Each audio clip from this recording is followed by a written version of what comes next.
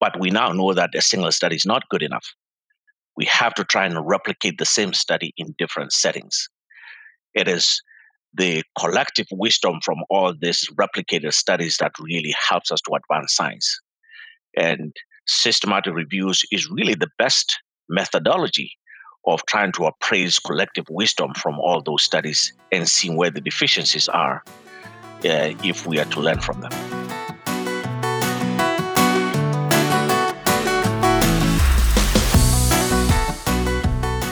Hello, everyone, and welcome to another episode of Methodology Matters. I'm here with the one, the only Dr. Bradley Johnston. Brad, how you doing? I'm doing great, Matt. Good to see you. Good to be with you.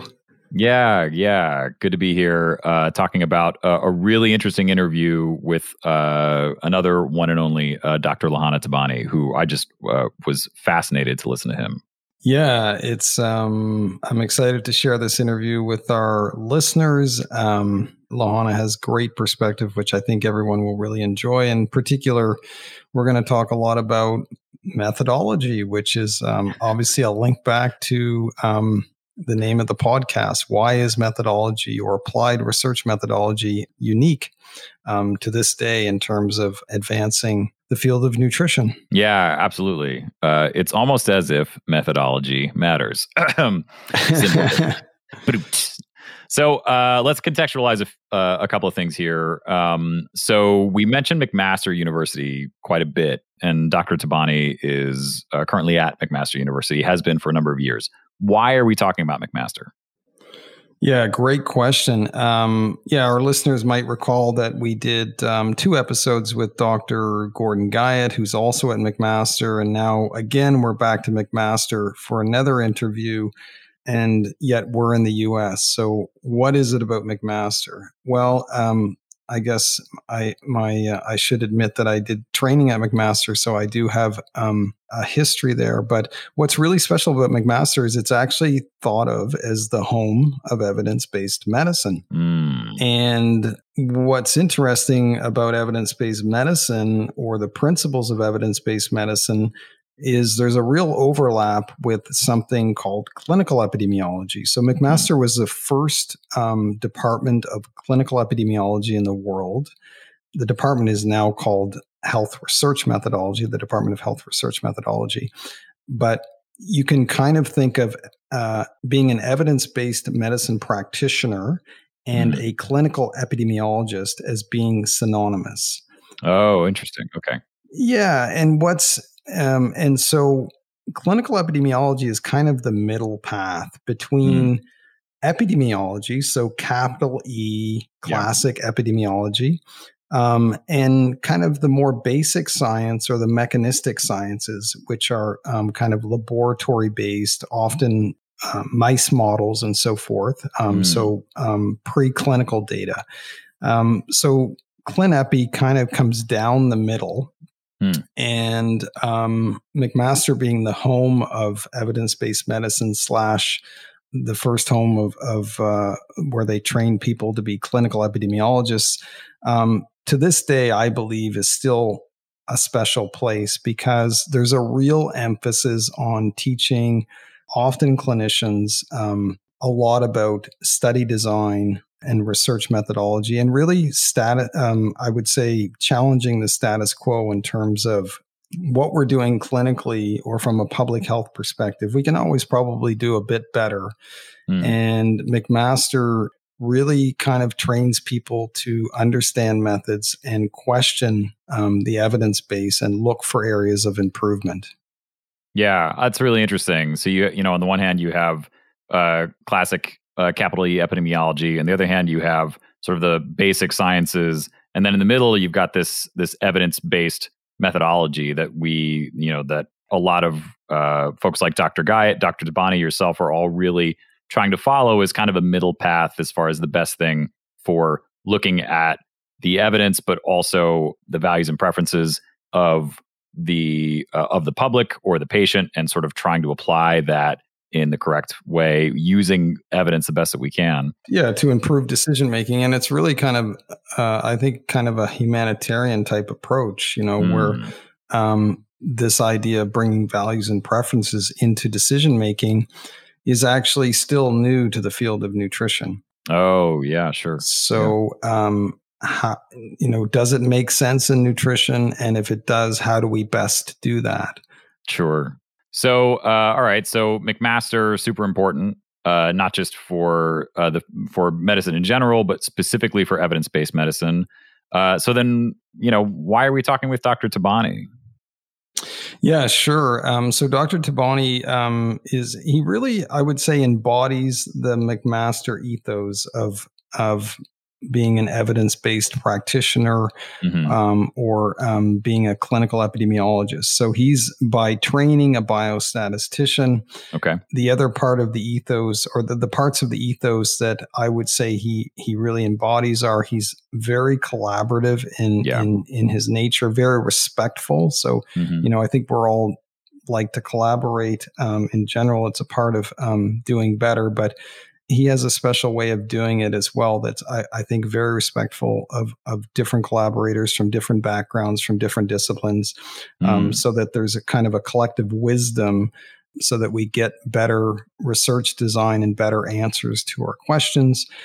He's obviously got a focus on methodology. In particular, he's a biostatistician, so as he says, he plays in everyone's backyard. But he really has a focus on randomized control trials and systematic reviews of randomized trials or observational studies. And I guess the other thing that he really emulates is the idea of continual improvement. There's always room to challenge and improve the current evidence base so that we can do better. And he's been at McMaster for, I think, well over 10 years. It could even be over 15 years. So he really, he's been the chair of the Department of Health Research Methodology. He really knows his history of McMaster. So he's a great guy to get some perspective from. Yeah, I think that's great. Also, and it's not scientifically relevant, but he is like one of the nicest people I've ever met. Yeah, that doesn't hurt either.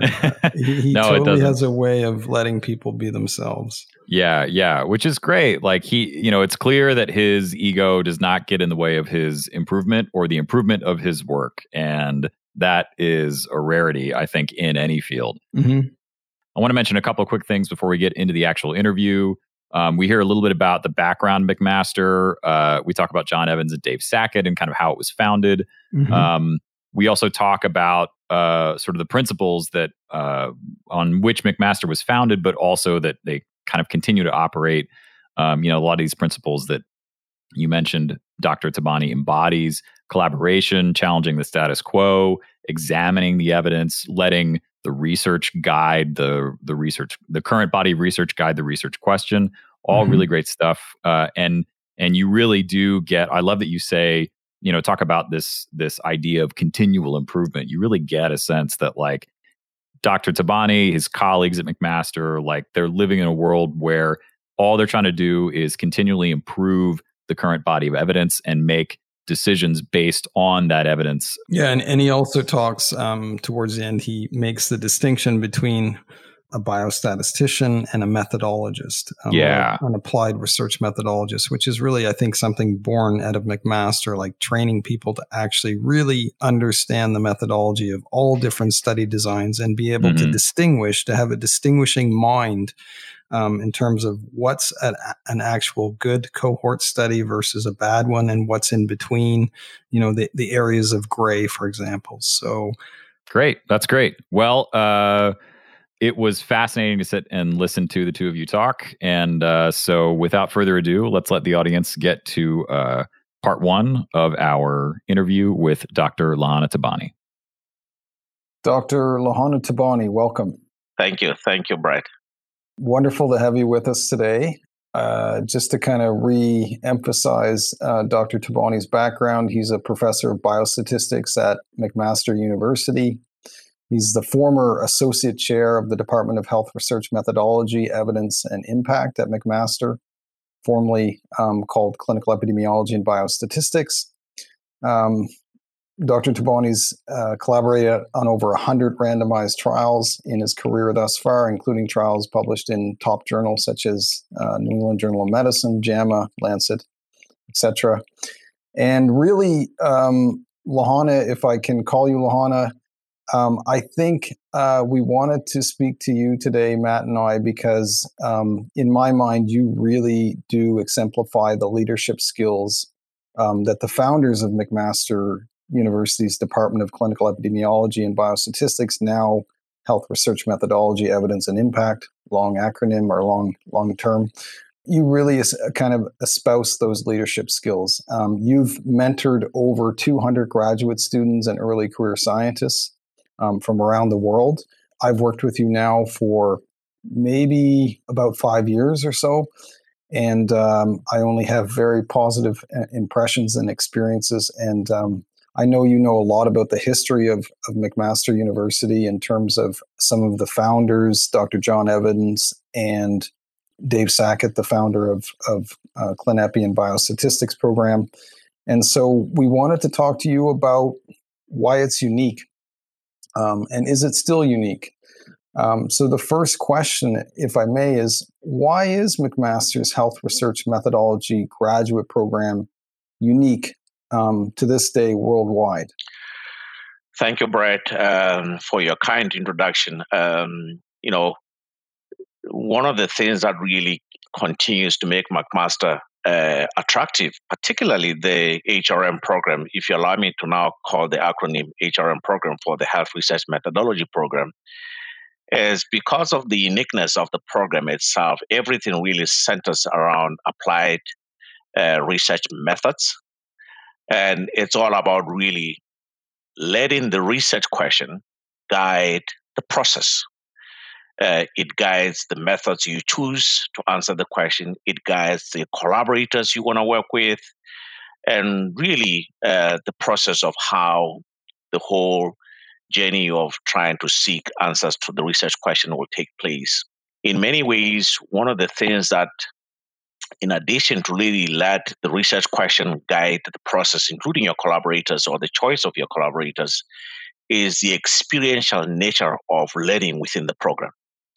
Many of our students are embedded in different research groups, which tend to really focus on different content areas.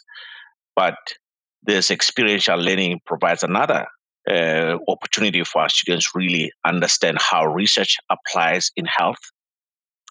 The other thing also is, as we see the importance of working together with others to solve problems, collaborations has become a central piece of how we train students. And they can see how the professors within the program actually collaborate with other people, collaborate with each other, and they embrace all these principles that really makes us still a very unique program in terms of how we instill these fundamental principles of working together. Yeah, it's really interesting. I think everyone in the research world would agree that collaboration is really important, and it's, if you don't have it, you're basically hooped. But in my experience at McMaster University, there's something unique about the collaborative spirit there. Can you comment on that? Why is it different at McMaster than maybe it is at the University of Toronto or maybe a university in the US? True, yeah. I think the best way to really appreciate it is to tell you my story as a biostatistician. I'm a biostatistician by training. And quite often, when I'm brought into a collaboration, people wouldn't come to me saying, I just need the sample size, or I just need you to tell me what statistical methods to use. Rather, they would actually bring me into the effort earlier on as they're thinking about how to solve the clinical problems they encounter in practice. So all our collaborators really are brought in at the time when we say, here's a clinical issue, and we all huddle together to figure out how to then translate a clinical issue into a researchable question. So as a biostatistician, I'm not just vested in trying to determine the best methods, but in understanding the clinical issues and how those clinical issues can then be turned into a researchable question for which then we can figure out what best methods to use. So there's mutual respect of all collaborators, regardless of their background, discipline, or regardless of their background culture for that matter. So that's one of the unique natures, that we don't bring people as consultants, but rather as true collaborators with mutual respect across all disciplines.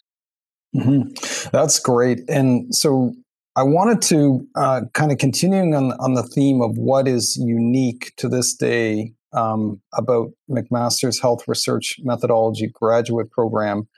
I've heard you say to me, and truthfully, in the pre-interview for this podcast, you said that the McMaster ethos is really about continual improvement around the current body of evidence, like trying to find, create, develop more evidence so that we can make more confident decision making.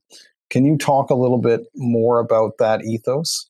Yeah, thank you. I mean, if we think about really the history of how Dave Sackett and his colleagues really tried to do when they first started the department, this was in the 60s when the medical school was just established.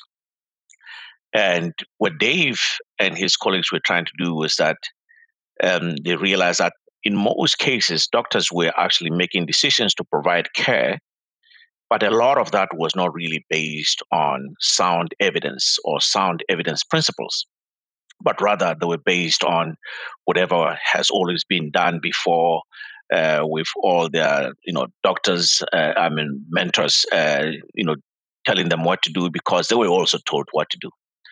So they then instilled a culture where they were trying to encourage doctors to rely more on evidence to make clinical decisions to support care. And that culture has always been about really challenging the status quo in terms of how people approach generation of evidence, synthesis of that evidence, and application of that synthesized evidence into guidelines that guide practice. And this continues to be really the culture that in everything that is done within the program, it's all about really looking at, are there things we can do better about how we generate evidence? If there are things we can always improve on, that's what everyone will always go for, including once we have generated the evidence, is the way we synthesize it optimal enough? Mm-hmm. Mm-hmm. Is the way we translate it into best practice guidelines good enough? And then is the way we then take those guidelines and help doctors to make better decisions for care good enough? Mm-hmm. So everything is about really how to continue to make improvements across the spectrum from generation of evidence and application of that evidence by the bedside. Mm-hmm. It's really interesting, continues to be interesting. Maybe we could, I could paint a bit of an example for our listeners that's nutrition oriented. So Lahana, you and I recently published a paper in the British Medical Journal on low carbohydrate diets for diabetes reversal, or I should say remission. And so low carb diets are obviously controversial. I think a lot of people that have been talking about this evidence, going back 5, 10, 15 years ago, have been looked at by maybe the conventional nutrition community as a bit wacky. But as the evidence kind of mounts, there's now 23 randomized control trials. I think we're starting to learn that there's some potential promise here.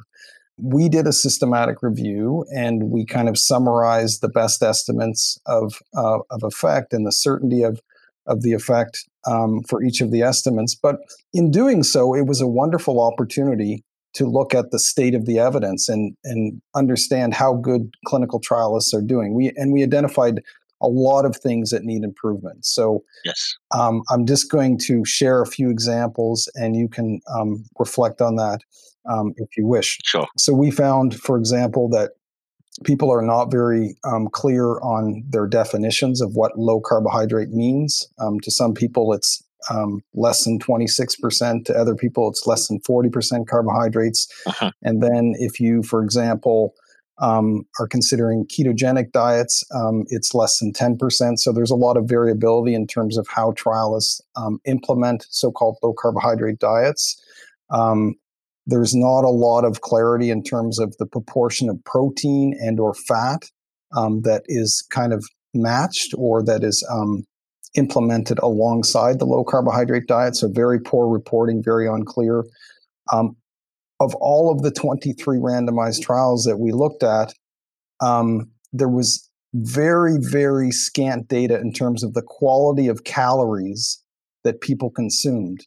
So if one was to recommend to a patient to follow a low carbohydrate diet, we don't really know. We can't really tell them specifically, based on the evidence anyway, what types of foods they should be eating, because it's not really reported in the trial. So that's a big problem. We need future trials need to do a much better job of providing information to the readers and to the clinical decision makers about what did the diets actually entail in terms of the typical foods. And two other points that I'll quickly hit on are all of the trials to date are short term. There's nothing really longer than 2 years. And so future trials need to follow these patients for longer. And there's, again, very scant data in terms of quality of life. So if you make a fairly radical change to your diet, but we don't have any evidence on how it impacts patients' quality of life or their dietary satisfaction, that's not very useful. So there's lots of room for improvement. So I just wanted to share this as an example because, you know, there's so much utility to doing systematic reviews to really understand the nature of the data that currently does exist, and with the McMaster kind of ethos, finding opportunities for new studies, new primary studies, for example. It is true. Yeah. See, one of the fundamental things that McMaster has really tried to instill with their HRM program is the importance of reproducibility of findings. So it is not enough that we rely on evidence from randomized controlled trials as really the best evidence. We also have to look at the quality of the methods of those randomized controlled trials. So a lot of the things you've mentioned really related to not only just about synthesizing the evidence from different trials, but looking at the consistency and the quality of the evidence from those randomized controlled trials. So we would never at McMaster really do any new study unless we have looked at what is the evidence today and how good is that evidence. Where are the issues with it in terms of deficiencies in methods and so on? And part of it is so that when we go on to do the next trial, we do it in such ways that we try now to close the gap on all those deficiencies. And the idea is that for others who then try to replicate it, things would have been a lot more clearer than perhaps those that had tried to do the same thing before us. Mm-hmm. So training in systematic reviews and the methodology of systematic reviews and how to appraise the methods of trials as part of doing that systematic review, it's an essential component of really what the program tries to instill. So that being said, at the same time, systematic reviews have kind of a bad rap. People like to say that they're easy to do, and if some are already done, why do another one? Well, yeah, it's always easy to criticize something if you don't really have the background information as to why it's done and perhaps what are the nuances about it that perhaps may not be well understood by others. Systematic reviews really, they're not just about abstracting what others have done and putting it together and pulling. It's really trying to go a lot deeper at understanding whether, have things been done across all trials in ways that can be reproducible. Are the methods defensible? is there something about this method, something about the time or follow-up for outcomes that can be standardized across trials in ways that can actually produce evidence that is useful in practice.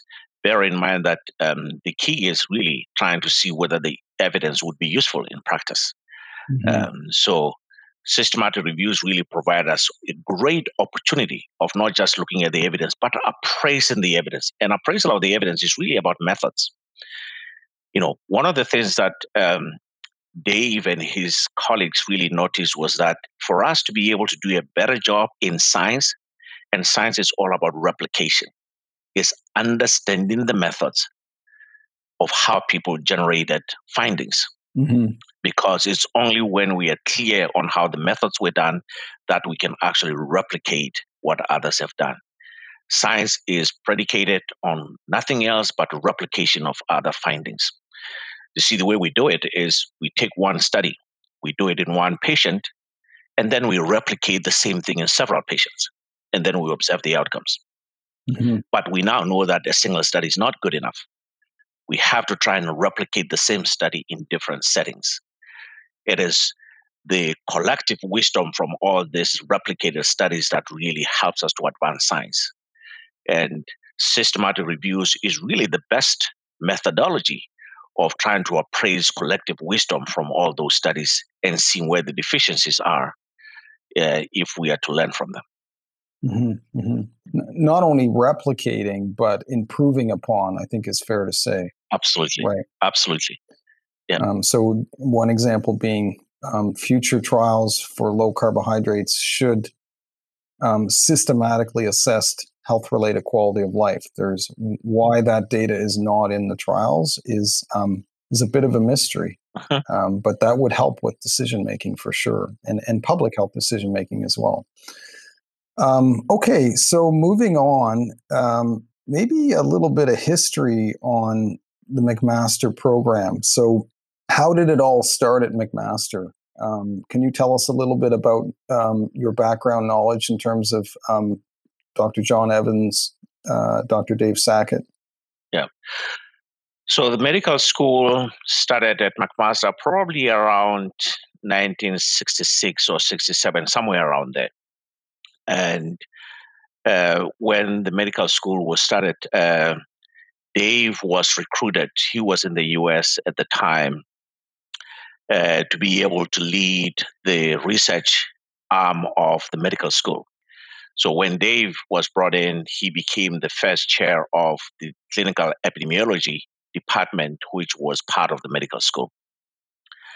And the goal was to be able to actually perhaps lead, the research aspects of the medical school with the goal of helping doctors to use evidence to make decisions.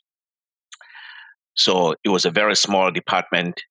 What they did was Dave wanted to recruit a statistician.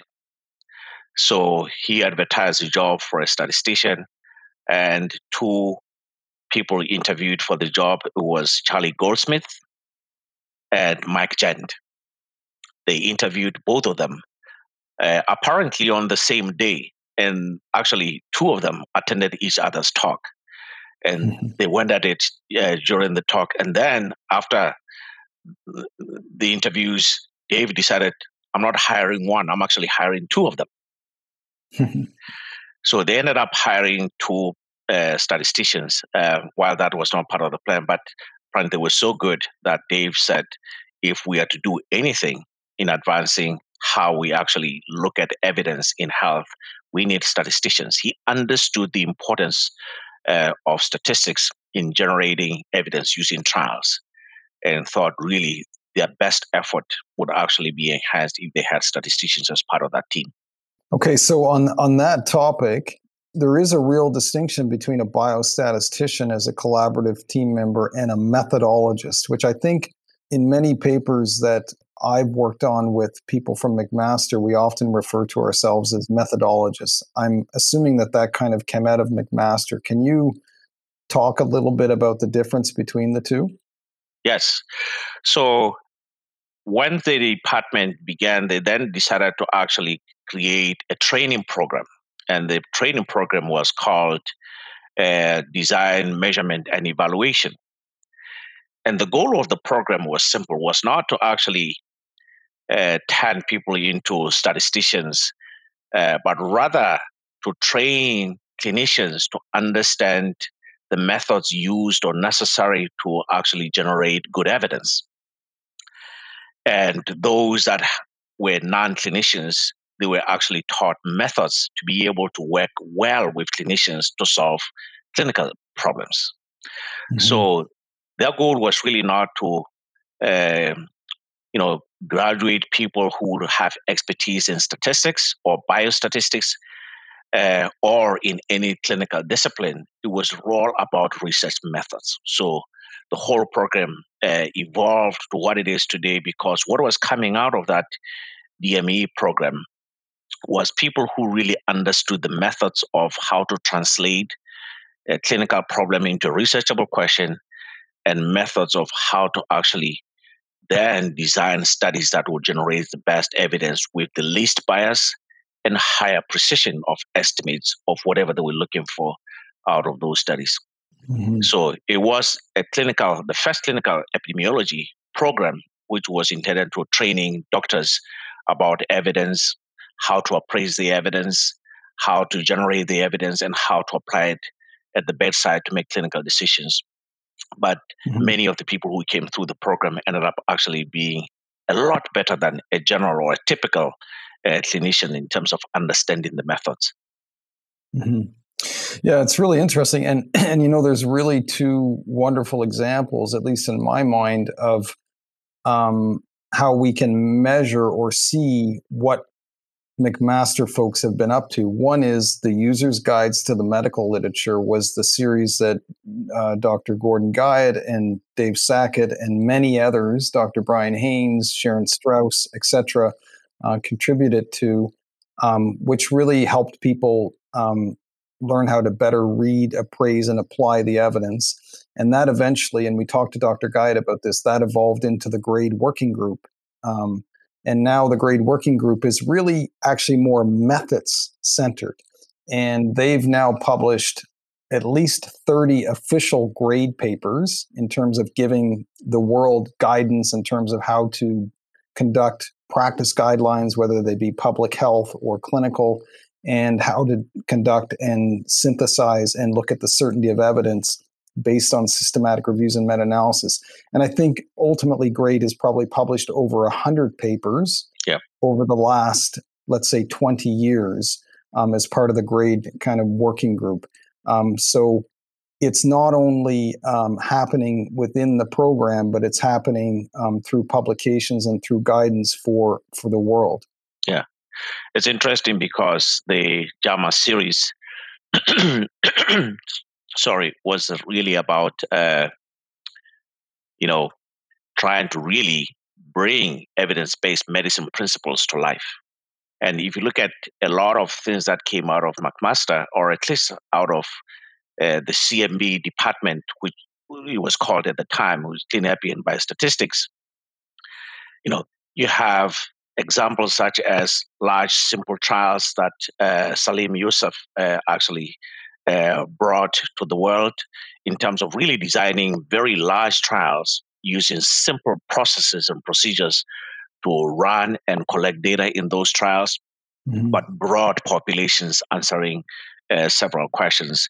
And then we had examples of the minimum clinically important difference, something that came out of the methods of trying to actually use patient-reported outcomes and understanding how to study properties of responsiveness and interpretability of that information.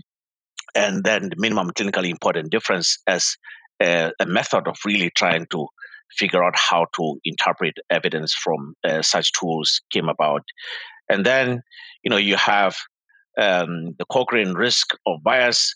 Many of these things about really assessing bias in trials started at McMaster.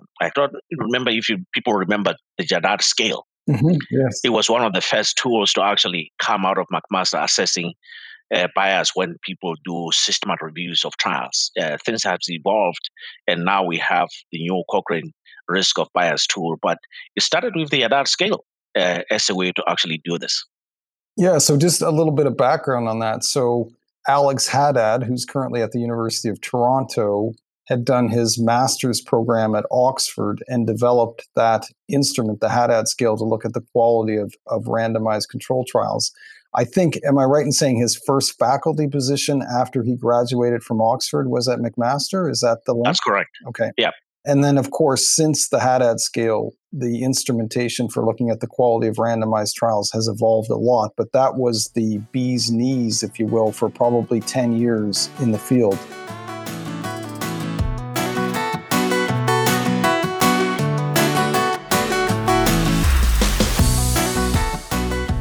Thanks for listening. If you'd like to hear more episodes of Methodology Matters, please head over to methodologymatters.podbean.com.